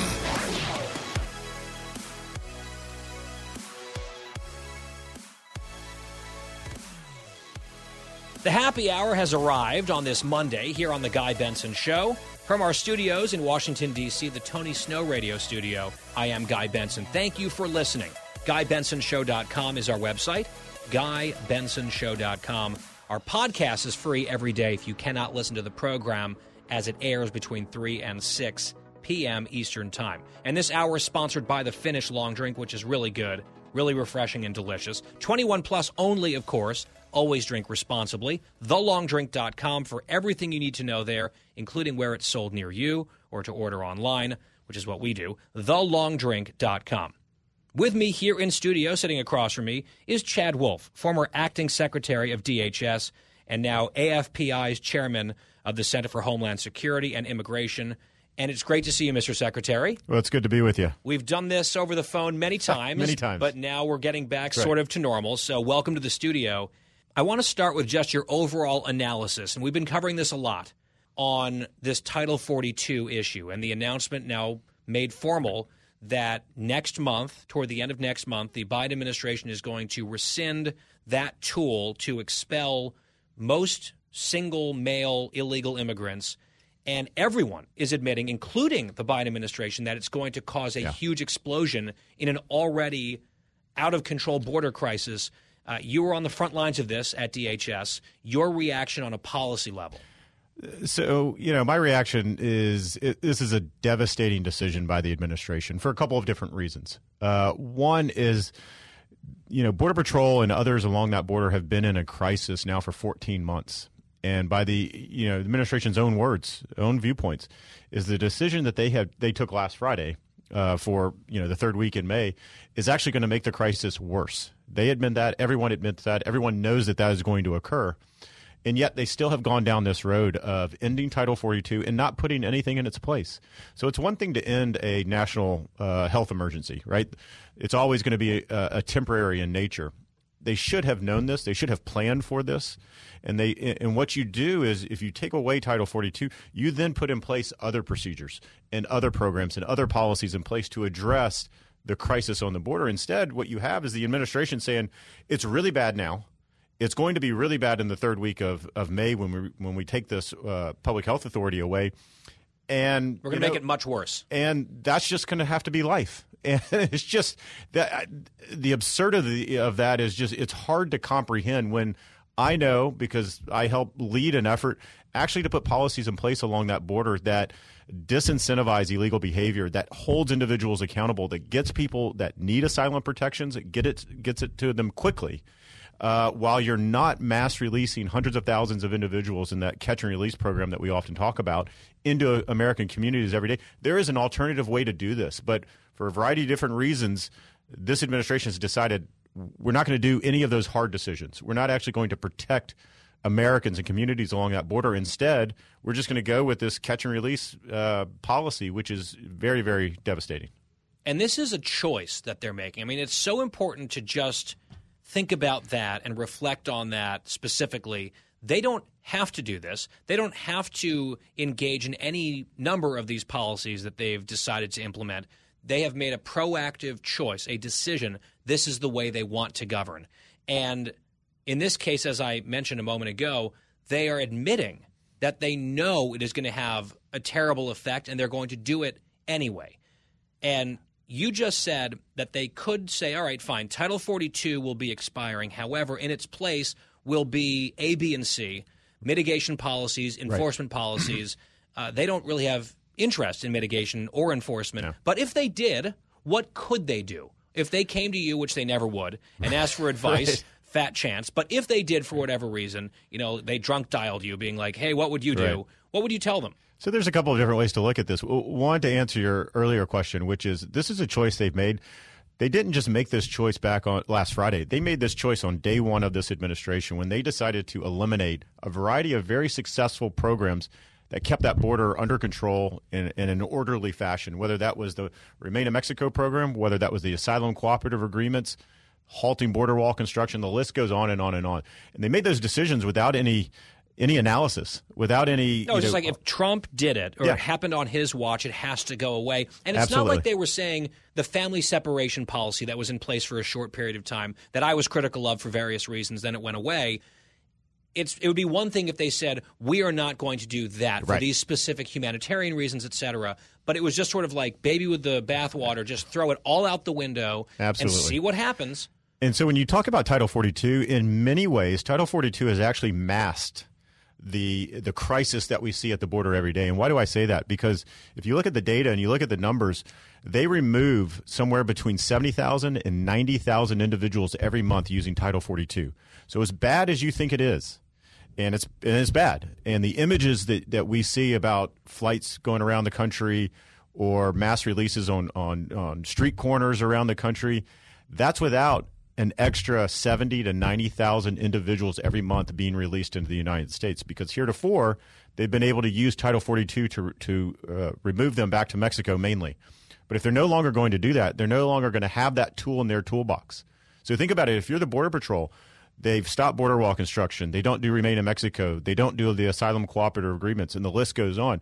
The only tool remaining in your tool belt right now is Title 42. It's the only thing that is stopping a crisis from turning into a catastrophe. Right, because they're not really doing much deportation at all. At all. Right? They've actually bragged about how little deportation they're doing and how few people they want to deport and the many ways people can avoid getting deported even if they've been convicted of additional crimes. That's exactly right. That's their policy. So you have a huge influx, a huge decrease in deportations. Title 42 is sort of this last silver bullet that's been used a lot to try to keep, frankly, an out-of-control crisis slightly less out of control. Correct. And then the guardrails are just going to be blown off. So it's going to be unlike anything that we've seen. So, and that's just dealing with the numbers that we see today, right? Which is around somewhere between 170 to 200,000 illegal. What's it going to be like in May? Well, what the cartels and the smugglers and the traffickers are going to do is they're going to start advertising this to folks south of the border to say, look, you couldn't get in, you couldn't remain if you're a single adult. Guess what? Now you can. Now you can, because they're not using Title 42 anymore, and they know what that means a lot better than we do. And so they're going to advertise that. So you not only have to deal with your everyday numbers that you see now, you got to deal with a surge of numbers that are coming. And again, there is no policy in place. This administration looks at the crisis on the border, and what I think the majority of the Americans see is this is out of control, this is illegal behavior, and we're incentivizing it. And this administration looks at that problem on the border and says, I've got a capacity issue. I just need to surge more people and more resources down there to process more people into the country quicker so that they're not under a bridge, they're not overcrowding Border Patrol facilities, and so I don't have pictures taken of, quote unquote, a crisis. And as long as I process them quickly, we're good. There is no crisis, nothing to see here. And that's exactly the wrong move and the wrong approach, because in essence, you're just continuing to incentivize the problem. What would disincentivize it in a way that is, okay, it's not going to be Trump walking through the door, right? If it's still going to be a Democratic administration with a team that is often looking over its shoulder at the progressive left and they're pro-illegal immigration activists, frankly, are there things that they could do that would maybe be kind of palatable to that crowd that would still not be this bad? Or are they taking all the stuff that works off the table? I think they're taking most things that work off the table, unfortunately, because they have come in and they have governed, the department to the far left of their party, and so things that would be common sense, restoring the rule of law, are just off the table. So the first thing they can do is actually implement the Remain in Mexico program. They've been court ordered to do it. They're really only doing it in a handful of places, and it's single-digit numbers every day. It's a joke. It's technical compliance that is not real compliance. But if you put that in place across the border, and you're having hundreds and thousands of individuals into that program every day, it starts to work. It starts to work because it starts to root out that fraud in the asylum system, and people stop coming because they know they don't have a meritorious claim to asylum, and they don't want to wait in Mexico. So it serves a variety of different purposes. So if you don't have that, if you don't hold people accountable for breaking the law, then there's not much more than you can do. Then you're essentially becoming facilitators. And what I would always say, because, again, all these individuals— Just to jump in, it's not just letting someone slide for violating our sovereignty, which is breaking the law. Right. That is true. In many cases, countless cases, we are then rewarding it by putting them on airplanes and flying them to a city of their choice inside the United States. And then if they go to that city of their choice and they commit another crime within a whole expanding range of, categories, and they're convicted of that crime, the administration has said out loud, we are still not going to deport you. I can't imagine a more irresponsible approach to this. So what I would say is, we often say the federal government over the last 14 months is the last chain in that the last link in that human smuggling chain. When these individuals have paid hundreds of thousands of dollars to get across that border in a variety of different ways, it's now up to the federal government to say, okay, we've apprehended you. Now we're going to connect you to your family members in Chicago or Seattle or New York. We're going to buy you that plane ticket. We're going to buy you that bus ticket or that train ticket, and we're going to connect you. So we're going to be that last link or in that human smuggling chain, and it's absolutely ridiculous. But that's what we call catch and release. That is the policies that this administration has put back into play. It sounds like parody. It sounds like a parody that conservatives would invent in making fun of what they might do on the left, except it's not parody. It's real. It's been happening. It's totally off the rails. And for reasons that we've discussed here, it's about to get significantly worse, both seasonally and then with the policy on top of it. I mean, it's just going to explode. Last two questions. Number one, there was a FoxNews.com piece earlier. One border sector in Arizona has seen a 579% spike in these migrant encounters over the last fiscal year. That does not count known or unknown gotaways. Those are just encounters. 579% is a staggering number. What is the effect on Border Patrol and ICE morale, the people who are putting themselves at risk to protect the border and enforce our sovereignty, who are being basically told they're not allowed to do that? Right. So just like we're experiencing the worst border crisis our country has ever seen, by strictly looking at the data and the numbers, ICE and CBP are experiencing the worst morale problem that they have ever experienced in their life. You have agents sitting down there saying, I am in the thick of this. I am in a crisis each and every day, day after day, week after week, month after month, and I don't see any help coming from my leadership back in D.C., leadership of DHS, or from the president or the vice president. I can't even get the president down here to look at the border. I can't really get the vice president down here either. None of them will come down and experience what we're experiencing. She's in charge of it, supposedly. Exactly. And so they see this, and then at the very, the only thing that they're holding on to is Title 42. It's the only tool left in their tool belt before this thing just springs wide open. And now you have an administration who I can almost guarantee you did not ask Border Patrol about Title 42, did not ask their views on whether they should keep it or not, has just made a decision. We're going to remove that as well, and good luck. Good luck meaning, we'll surge some more resources. We'll give you some more tent cities so you can process migrants quicker. But that's not their job. Their job is to be on the line, protecting that border day in and day out from not only bad people, but illegal narcotics, which are killing Americans every single day. Right. And if they can't do that because they're in tent cities or tent facilities, doing clerical work, processing people, that is a national security issue. Right, because their attention is totally diverted. Right. And people with bad intentions who don't want to get caught, many of them do want to get caught, processed, and released into America. Many don't want to get caught because that tends to be the more dangerous element. It becomes much easier for them to do that because there are fewer people doing that enforcement work. I mean, it's a nightmare. And the last question here goes to the blame game, the preemptive blame game, already underway. The White House Chief of Staff, Ron Klain, on Sunday, so yesterday morning, said really this is Congress's fault because they haven't dealt with immigration in a comprehensive way and they haven't given enough money for this processing. So it really comes down to the purse strings and Congress. Your response? I think that is probably the seventh or eighth excuse that the administration has used. If you remember, first it was cyclical, then it was seasonal, then it was Trump's fault. It was everything. It's everything but the actual policies that they pursue, which is just it's a joke. I think most Americans see through that. And I would just say in 2018 and 2019, when we had a border crisis at DHS, Congress was not helpful. They didn't pass anything, but yet we were still able to get it under control. That is, I think, a worthwhile historical point that explodes this particular excuse, that they are now test driving again. It's everyone's fault but their own, when indeed it is their own policies, rhetoric and otherwise, that bears the lion's share of the blame. And it's only going to get worse, unfortunately, and we laid out part of the reason why here. In our conversation with Chad Wolf, former acting secretary at the Department of Homeland Security under President Trump. Mr. Secretary, very good to see you. Thanks for coming in studio. It's good to be in studio. And we will take a quick break. When we come back, the happy hour continues on The Guy Benson Show. The Guy Benson Show. More next.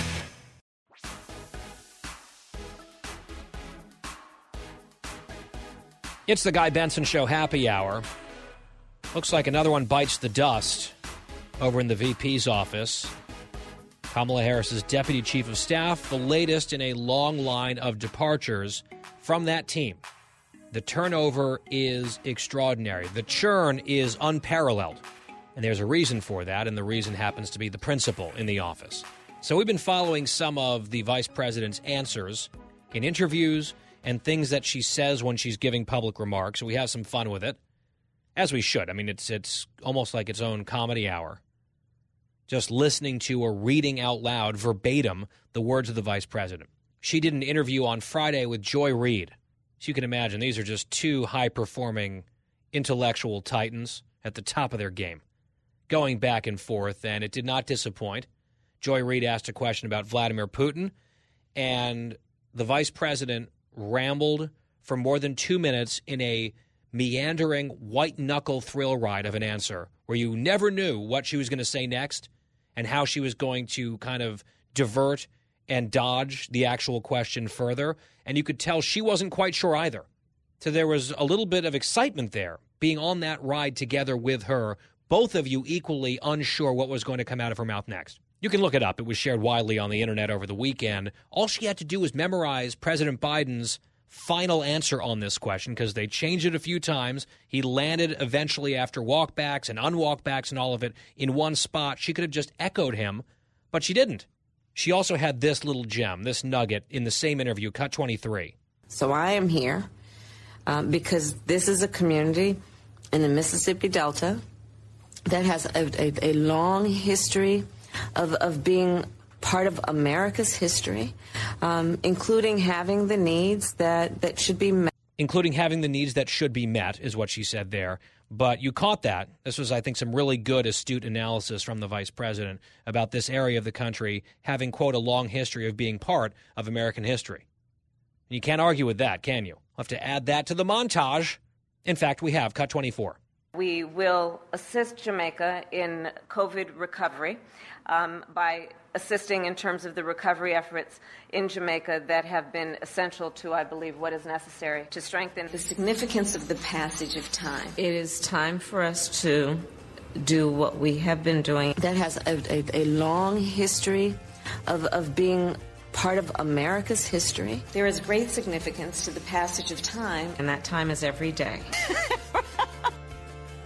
We'll be right back on The Guy Benson Show.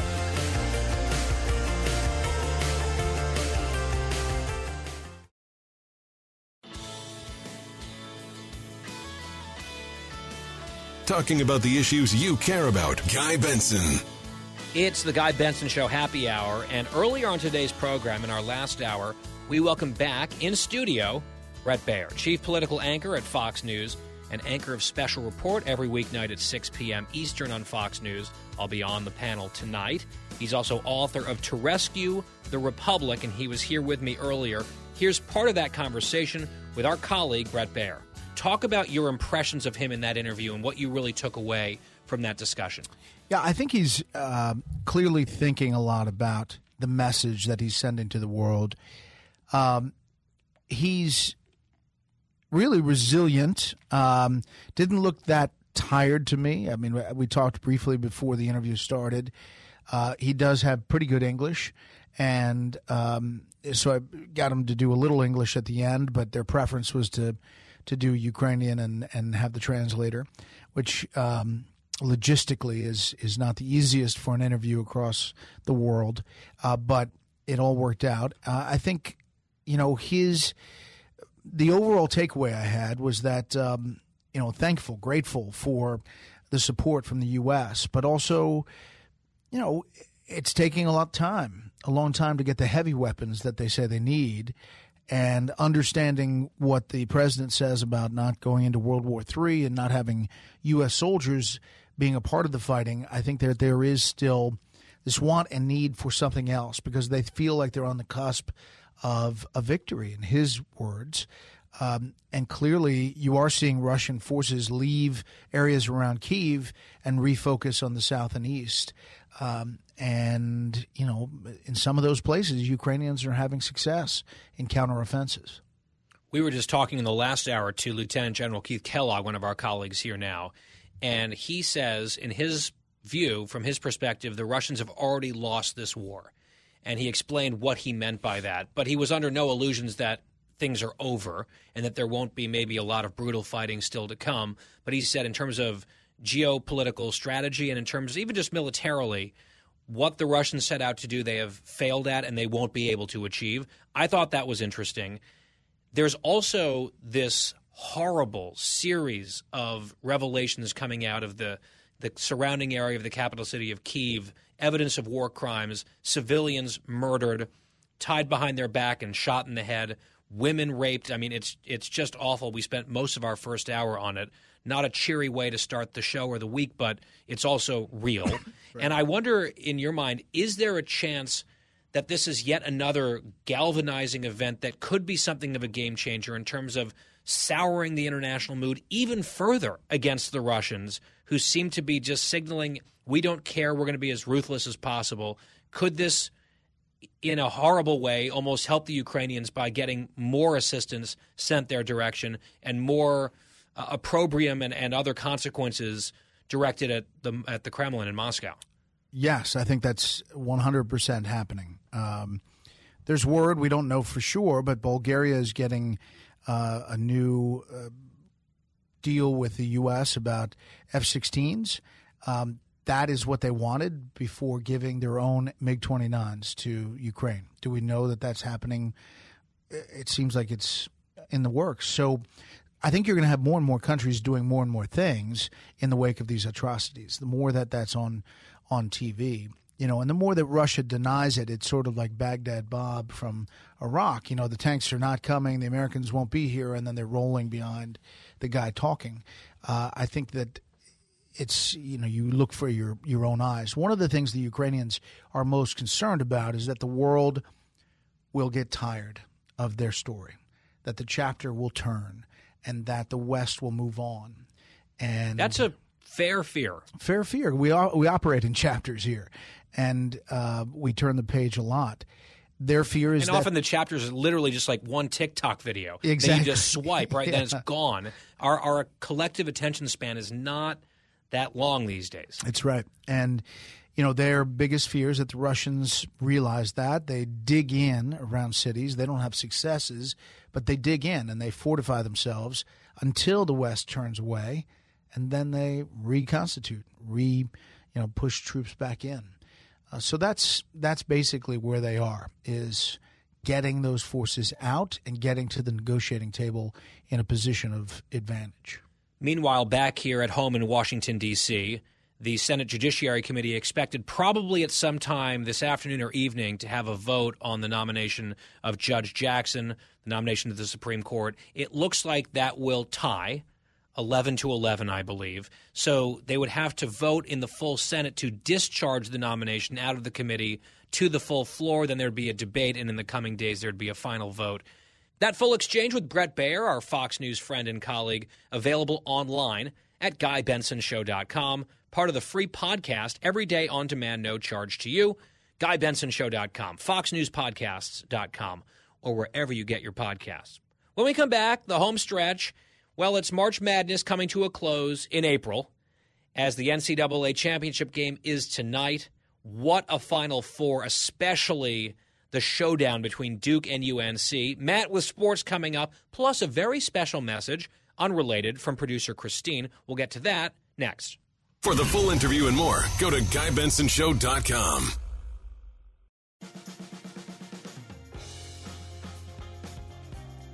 Home stretch on the Guy Benson Show on this Monday.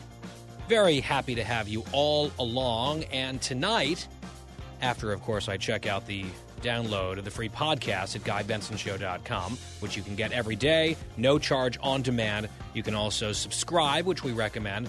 I will be watching later in the evening the NCAA championship game in men's basketball, which will feature the Kansas Jayhawks and the North Carolina Tar Heels.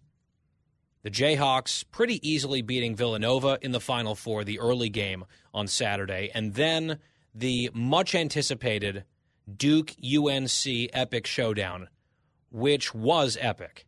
It lived up to its billing and all of the hype, and joining me now to discuss both the weekend and the game tonight is Matt Napolitano, sports reporter at Fox News Headlines 24/7, at Sirius XM Channel 115. You can follow him on Twitter at Matt Napolitano. Matt, welcome back. Hey, thanks for having me, Guy. So just quickly, let's talk about the Jayhawks. I think they are clearly favored tonight. They're a really good team. I actually saw them in person this year at Allen Fieldhouse when they demolished Baylor. And I'll be rooting for Kansas because my father-in-law is a Jayhawk, and so there's a family connection there. It was cool to have attended one of their games at home this year. Nothing against UNC, even though I still didn't quite get over the whole academic scandal that they have. That doesn't really play into my rooting interest tonight. But what Kansas did in back-to-back games, in the Elite Eight where they were down at halftime and then just poured it on Miami in the second half in a total drubbing where they were trailing and then won a blowout. And then Villanova, a very good team, they were just in control of that game. The Jayhawks were. They are a favorite for a reason, yes? Oh, absolutely. I mean, they really proved themselves, like you mentioned, in the Elite Eight and the Final Four. It looked like Miami was really going to give a run for their money in the Elite Eight, but you know what? That second half just completely changed things around. And that's what we've seen a lot of out of Kansas. They've been a second-half team for a good chunk of this tournament. They showed it against Creighton. They showed it against Providence. The only big difference maker was the Final Four, where they just ran wire-to-wire on Nova. But this is an incredibly talented team led by Ochai Agbaji. He's been an unbelievable standout. He's going to be heading for the NBA draft after all this is said and done. He's definitely going to be at least somewhere in the top 10 in terms of where he lands. Remy Martin has been impressive off the bench for the Jayhawks. They seem to have everything running on all cylinders, which is really impressive when you consider in that Midwest region of the bracket where Kansas was the 1 seed. A lot of people kind of wrote them off because it was a pretty stacked region of the bracket. I mean, you had the likes of Providence, you had Auburn, Wisconsin. A lot of people really didn't see KU having the breakout here. And lo and behold, Bill Self and company now have a chance at their 4th national title in program history. Yep. 40 minutes away from doing that potentially against UNC, with the Tar Heels beating their hated rival Duke. And look, a Duke-UNC game in the Final Four under any circumstances would be kind of 10 out of 10 drama in terms of college basketball and storylines. But you add in the fact that Mike Krzyzewski was coaching perhaps his final game, and it turned out to be his final game as the head coach at Duke, at the helm in Durham for decades, to go out with a loss to UNC in the Final Four is about as intense as it gets. And, Matt, you go back to the end of the regular season, UNC beat Krzyzewski and Duke at Cameron Indoor in the final game in Durham ever coached by Coach K. That was a big accomplishment for UNC. Their fans were very excited about sending him off that way. But then they had an opportunity, Duke did, to get the ultimate revenge in the Final Four on a much bigger platform, and then the Tar Heels come back and beat them again. That was a game that people were, I think, looking forward to and talking about for days, and it was one of those examples where a game with a ton of attention truly lived up to the attention. It was a nail-biter, a thriller back and forth, and the Tar Heels just made really one or two bigger shots than Duke did They struggled from the free throw line, the Blue Devils, at the very end of the game. And, my hat is off to Coach K. I've never been a Duke basketball fan, but what he's done there is amazing, and Absolutely. He is a legend. But the bragging rights for UNC are going to last a long time. I mean, the celebration Saturday night in Chapel Hill after UNC beat Duke, you'd think they had won the championship. You'd think they had won it all because of the fact that they handed down loss number 368, which is going to sting forever for Coach K. And the fact that it lost, the last one came at the hands of the Tar Heels. Really, UNC flew under the radar for this entire tournament all year long, quite frankly, because a lot of people didn't think they'd have it in them under first-year head coach Hubert Davis, that they weren't going to be able to really power through. But they really had the odds stacked against them, and they managed to persevere. I mean, they just they're peaking at the right time, because I watched them a little bit during the regular season, and they were underwhelming at times. They were not but great. They were really hitting their stride when it mattered, and they've just been one of these teams with a lot of talent, obviously, that's put it together, and here they are in the championship game tonight. I mean, you saw Caleb Love in that Final Four game against Duke. It looked like he was running out of steam there in the first half, but the second half he really just delivered, bringing out 20 points after that, including the dagger three that really sealed it for the Tar Heels to advance on to tonight. It's a really talented group. Armando Bacot is going to be playing in this game. He did suffer the ankle injury on Saturday, but he's looking good to go for this finale, which is a huge deal for the Tar Heels. They're going to definitely need him to step up on defense against this KU team because they are definitely powerful in the paint. They got a lot of big guys. It's going to be a fun matchup to watch, but UNC earned their keep to get here. They didn't have it easy. They took down Baylor. They took down UCLA. They took down Duke. It was not easy to get here. Yeah, people say, oh, well, they had to go up against the 15th seed in St. Peter's in the Elite Eight, and it wasn't the same St. Peter's team. But you know what? You're still going up against the Cinderella. Anything can happen, and UNC didn't let that get the better of them. They showed them who's boss. They welcomed them to the big leagues, in a sense. And now here they go, going for their 7th title in program history tonight, and Hubert Davis is trying to become I believe he's just the second coach to ever win in his first year since Steve Fisher of Michigan, and it'd be for the 8th seed UNC, the lowest seed to ever win the NCAA tournament since Nova and Raleigh Massimino back in 1985. One more note and stat on Coach K, and this blew me away. Did you know, Matt Napolitano, that with his loss to UNC and Duke's loss on Saturday night, Coach K's all-time record against the Tar Heels is exactly 50 wins and 50 losses? Isn't that incredible? It's amazing. I mean, just the rivalry going back and forth. The fact that he, as a head coach, faced any program 100 times is unbelievable. And for it to be UNC and to come out exactly 500, I mean, that gives you a sense of why that rivalry is as good and deep as it is. Absolutely. There's nothing quite like that battle for Tobacco Road. Really, there's just nothing quite like it. And you know what? It continues on with a new generation. Curious to see how it is under John Shire now as the new head coach of the Blue Devils, and now with Hubert Davis taking over the Tar Heels. It's definitely going to be interesting what's to come in years ahead. Who do you have tonight? Plain and simple, I got to go Kansas. I think you expect a second-half surge out of the Jayhawks, and I think they come away with this one. It's going to be a close one, though. I don't see North Carolina going down without a fight. What makes me curious is Armando Bacot's ankle injury, how much it really is impacting him and how much he's going to be on the floor. If he's at his peak, it'll be a harder contest for KU, but if he's not feeling too well and he's having an off night, it could be easy money for the Jayhawks. No, definitely could be, and they're extremely talented. If they play anywhere near the level that they've been playing at, I think that they'll probably win, but you never know. I mean, this is the beauty of March Madness and the tournament. You have one off game, you start to doubt yourself, something goes wrong, and things can swing. But on behalf of my father-in-law and a bunch of his friends in Kansas and in Lawrence, I'll just say rock chalk, and I'll be watching tonight. Matt Napolitano, sports reporter at Fox News Headlines 24/7, Sirius XM Channel 115. Matt, always enjoy it. We'll be watching. Sounds good, guy. Enjoy. Now, before we say goodbye to all of you, and I'll remind you I'm on special report tonight, coming up on the panel with Brett Baer and company, so hope to see you there on Fox News Channel. We want to quickly bring in producer Christine, who has a very special message for a very special person, and we want to allow her the opportunity to deliver it here. Hello, Christine. Hello, Guy Benson.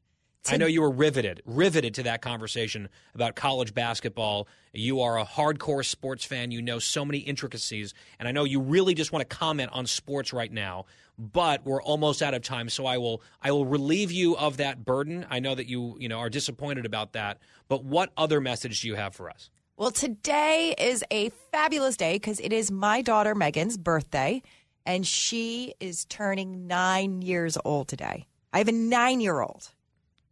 So I just want to say a very, very happy birthday to my sweet, smart, definitely sassy, definitely stubborn, but oh so lovable daughter.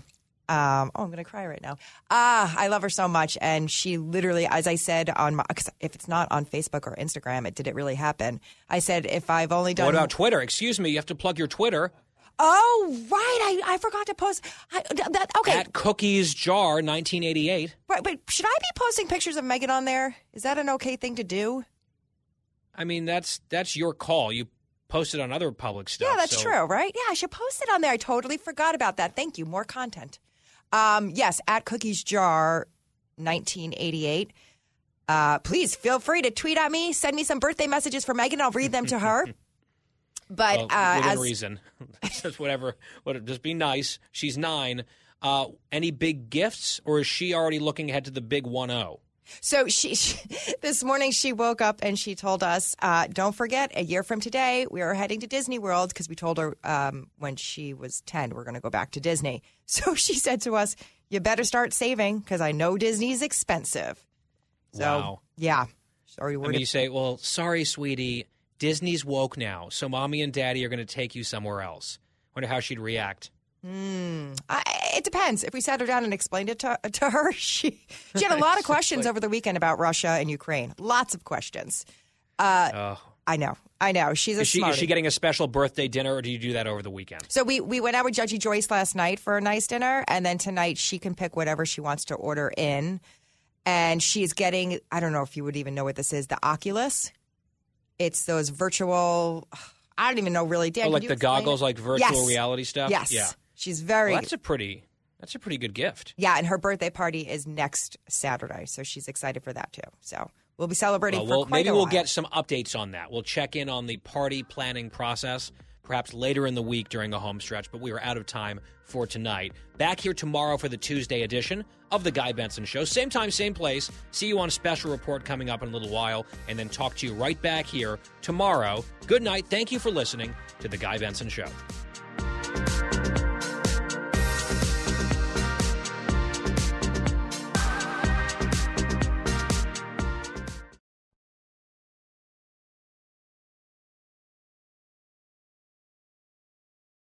Hi, everybody. It's Brian Kilmeade. I want you to join me weekdays at 9 a.m. East as we break down the biggest stories of the day with some of the biggest newsmakers and, of course, what you think. Listen live or get the podcast now at BrianKilmeadeShow.com. Listen to the show ad-free on Fox News Podcast Plus, on Apple Podcast, Amazon Music with your Prime membership, or subscribe wherever you get your podcasts.